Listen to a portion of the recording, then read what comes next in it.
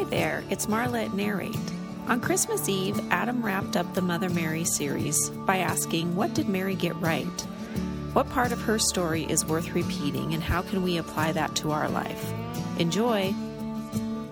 To me, the danger of the Christmas story is that we become so familiar with it that we're no longer impacted by it. And I guess this morning, the question I want to ask is, in all of its cuteness and all of its awesomeness of those kids and that story and everything that Christmas is about, what does it look like to live that? And if we were to point out what part of that matters and why does it matter for my life today, that's kind of what I want to get after here this morning, or this afternoon, for just a little bit.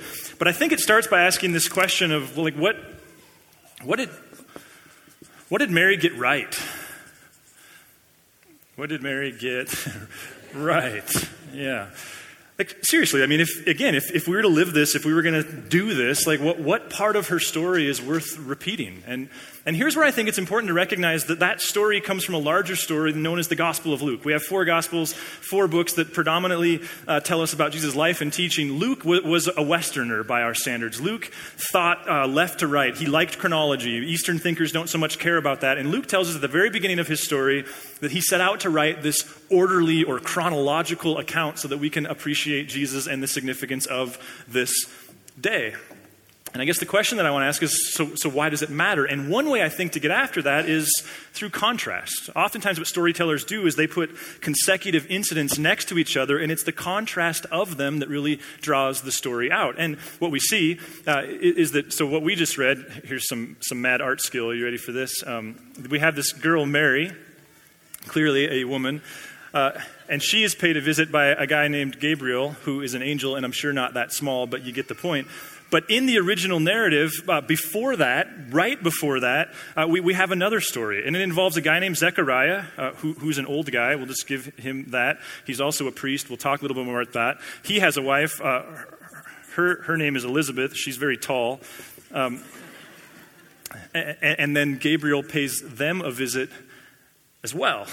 And the story with Zechariah, to me, gets fascinating because Zechariah, as I already said, was a priest. He, in fact, was the son of a priest. He was the grandson of a priest. He was the great-grandson of a priest. For those of you Seinfeld fans, his mother was a mother, right? That's kind of the idea with Zechariah, is priesthood goes way back. And in fact, he doubled down on that heritage because he married a woman named Elizabeth, who was the daughter of a priest. And while daughters weren't allowed to be priests or women in that culture, he continued to marry into that type of stream. Now, they had one particular problem, and it was a problem especially in their culture. And the problem was they were getting up in years. That's not the problem, though you and I may be feeling that lately. The bigger problem was that they didn't have kids. And in our culture, we respect that. We see that as a choice. We also see sometimes that as a decision out of a couple or a woman or a man's control. Their culture didn't see it that way. And for Elizabeth to not have kids would have been a massive indictment of the way God thinks about her. The culture would have thought that her not having kids reflected a God who was generally mad at her or just more generally rejecting her. So she lived under this cloud of religious shame. The other thing about that is that in this culture, there was no such thing as a social security system. May not be for us either for much longer. There's no such thing as Roth IRAs. There's no such thing as owning some rentals and then drawing income off of that when you can't work anymore. The option they had, your security for when you were no longer able to support yourself, was your kids. And the trust that your kids would provide for you, which means that if you're like Zechariah and Elizabeth and you don't have kids, things are getting a little dicey as you start getting older and older. Well, what the story tells us is that this angel Gabriel paid Zechariah a visit while he was serving in the temple and said to him, hey, just so you know, God feels your plight, he's aware of your situation, and I'm here to tell you that he's going to do something about it. In fact, your wife Elizabeth is going to be found to be with child. And Zechariah, remember he's an older dude, goes, not sure how this can be. I have no access to pills, maybe. I'm not sure.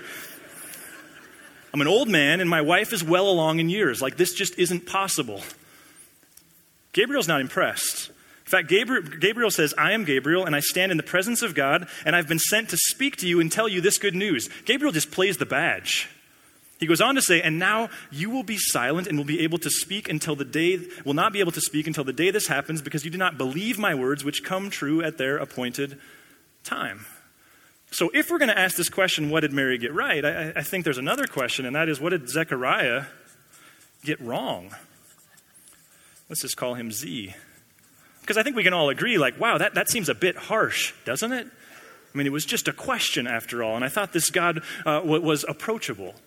But there is some context here, and I think that to play with this a little bit can be helpful. Have you ever felt that emotional feeling? Some would call it shame, some would call it self-hatred, where you feel like you're just on the cusp of being found out, and it won't be pretty when you are. Like have you ever had that sense that underneath all of the pretty layers that you put on, you're not all that together likable of a person? And when your friends find that out, everything's going to come crashing down. Ever had that sensation that these people who admire you, maybe coworkers, maybe your team, maybe classmates, that they're about to discover that you're not who they think you are, and when they do, everything is going to come crashing down? Psychiatrists, they call this imposter syndrome. It often follows some semblance of success. Athletes deal with it, business people deal with it, people in strong relationships deal with it, and the idea is this: I'm not as good as I've somehow convinced them I am, and when they figure it out, it's going to hurt. In fact, I once worked with a retired therapist who spent his whole career doing therapy, and he went on to tell me that the driving idea that he thinks all of us deal with in our culture is simply this: if you really knew me, you wouldn't like me. See, it seems like part of what is going on here for Zechariah is that very thing. I had this happen this last Monday. The tricky thing about being a pastor for a living is you quickly realize that you're not all that together likable, and yet it's your job to convince people that you are. So I was at the Parrot this last Monday, and my family, we did this thing where we decided rather than do the Target candy thing, we were going to give each of our 3 boys $5 to spend on each other for their stockings. I know not a ton, but that was part of the design, that they could spend $5 on one another to buy chocolate for the Parrot, and that would be the stocking candy.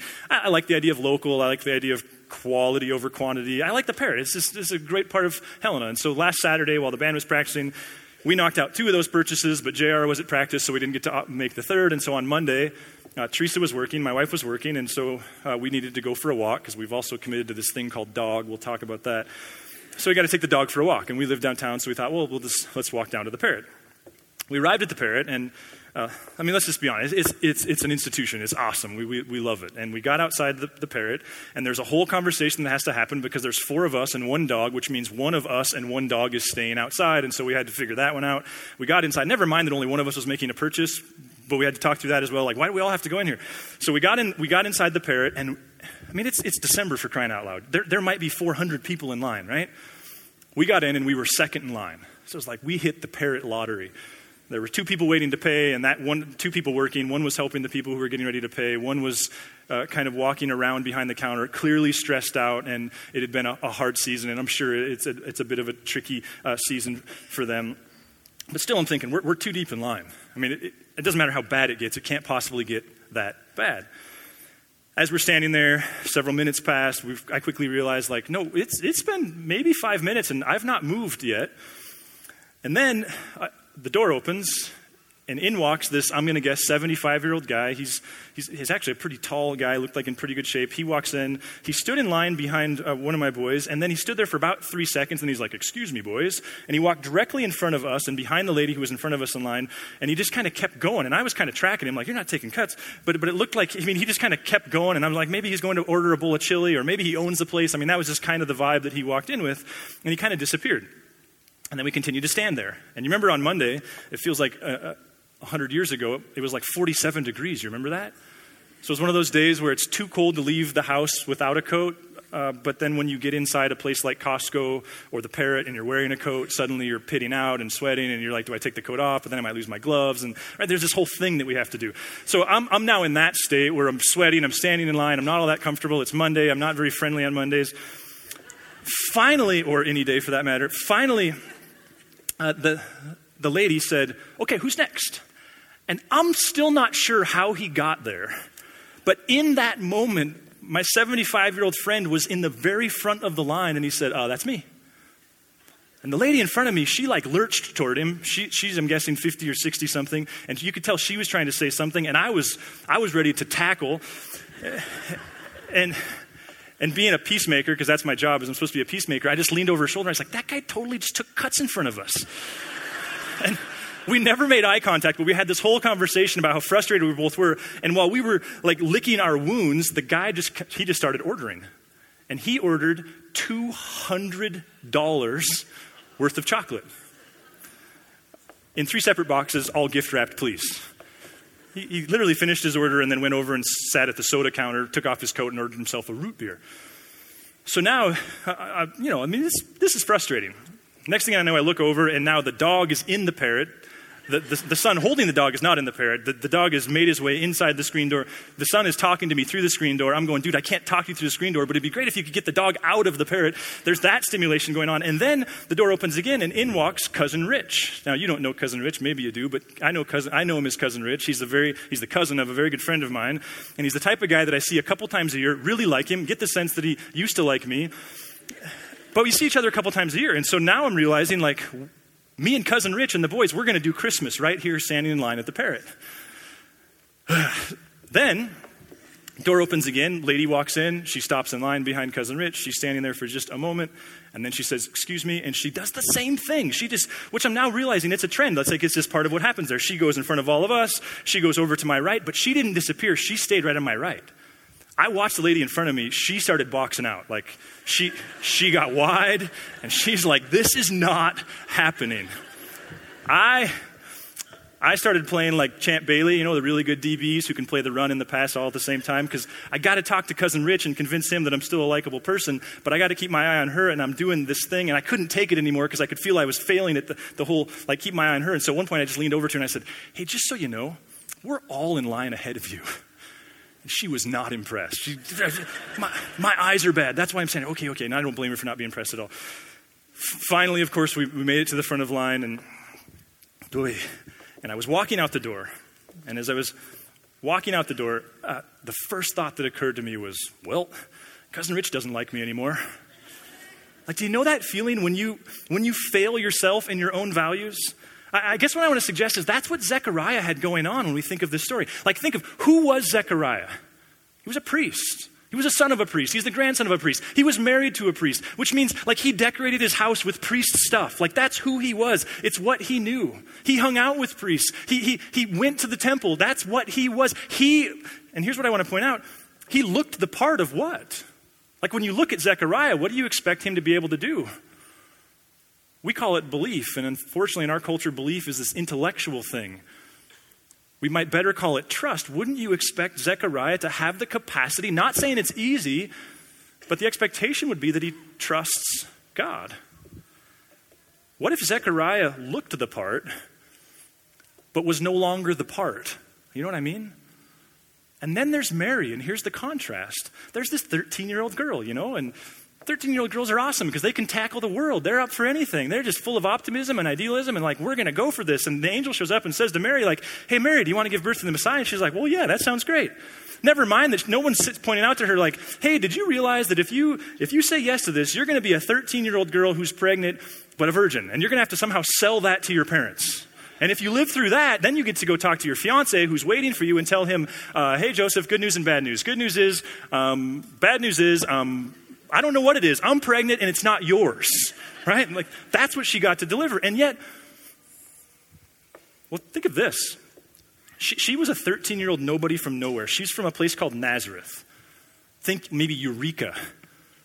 She was from a blue-collar town. She was a nobody from nowhere. She didn't have she was a lower class family. Her dad built things from rock for a living. The word is tekton. We often think carpenter, probably meant worked with rock. He was rugged. He was tough.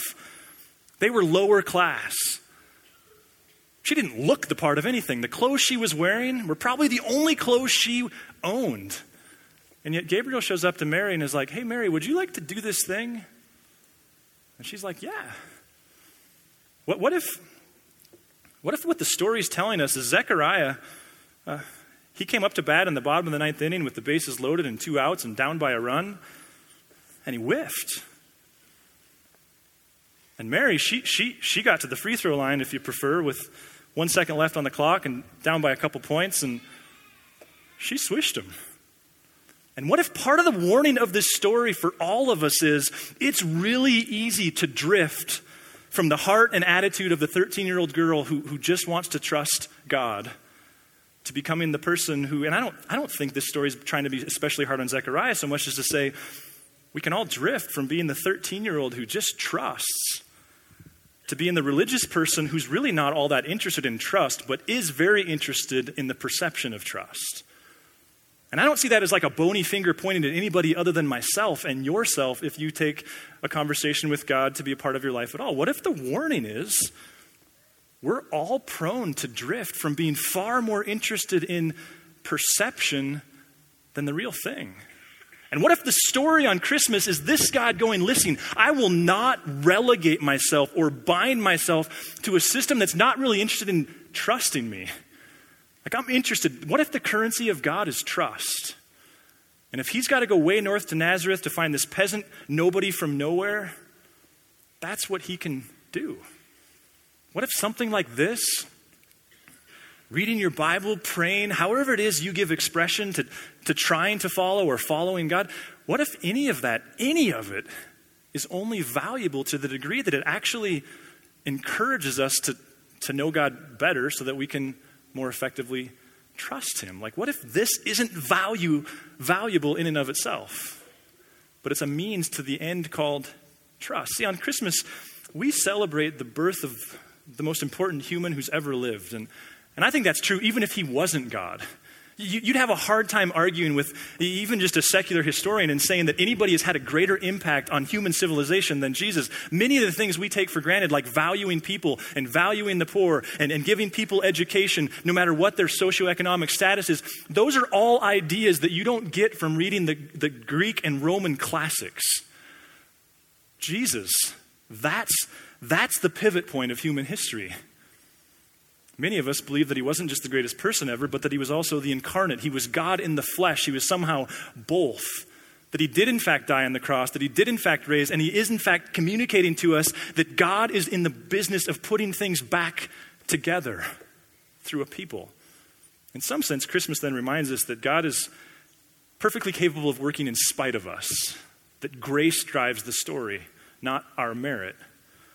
But what if it's also this reminder that God is like a searchlight, and the currency that he counts is one of genuine trust. And the warning is, for guys like me and maybe people like you, if you're not careful, you just become satisfied being perceived as someone who trusts. See, I alluded earlier to this dog that we have, this puppy. His name is Yachty, named after the greatest catcher in Major League Baseball. But he's created a picture for me that's actually really challenged me, and as I was thinking about this week, has really been helpful. See, the reality is when it's time for him to go out in the backyard, he's got a bell on the doorknob because it's a sophisticated system. And so he rings the bell and he goes out on the doorknob, but there's no doggy door, there's nothing like that. What stuck out to me is once he's in the backyard, he really has no control over ceasing to be in the backyard, if you know what I mean. I mean, he could bark. Fortunately, he doesn't. He could scratch at the door. Fortunately, he doesn't do that. Sometimes I stand at the door and wait for him, and sometimes, you take 2 minutes, and sometimes you're back a half an hour later, and sometimes it's 5 degrees.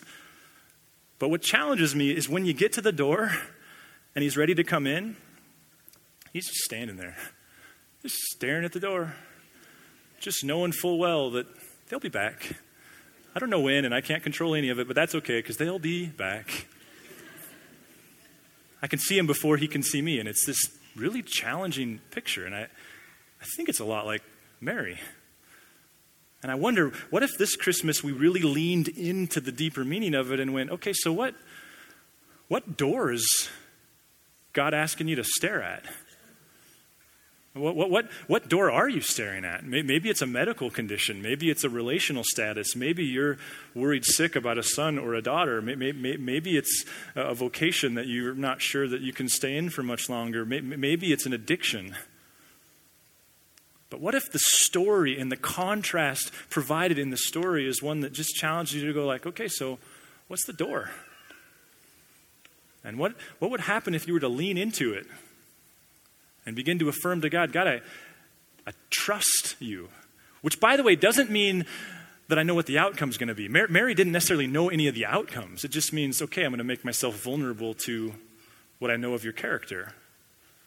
I don't know, is it a medical thing? Is it a financial thing? Is it a relational thing? Listen to what Jesus says and what I think seems to be his greatest teaching. Listen to Matthew 6. Therefore I tell you, do not worry about your life, what you'll eat or drink, or about your body, what you will wear. Is not life more than food and the body more than clothes? Look at the birds of the air. They do not sow or reap or store away in barns, and yet your heavenly Father feeds them. Are you not much more valuable than they?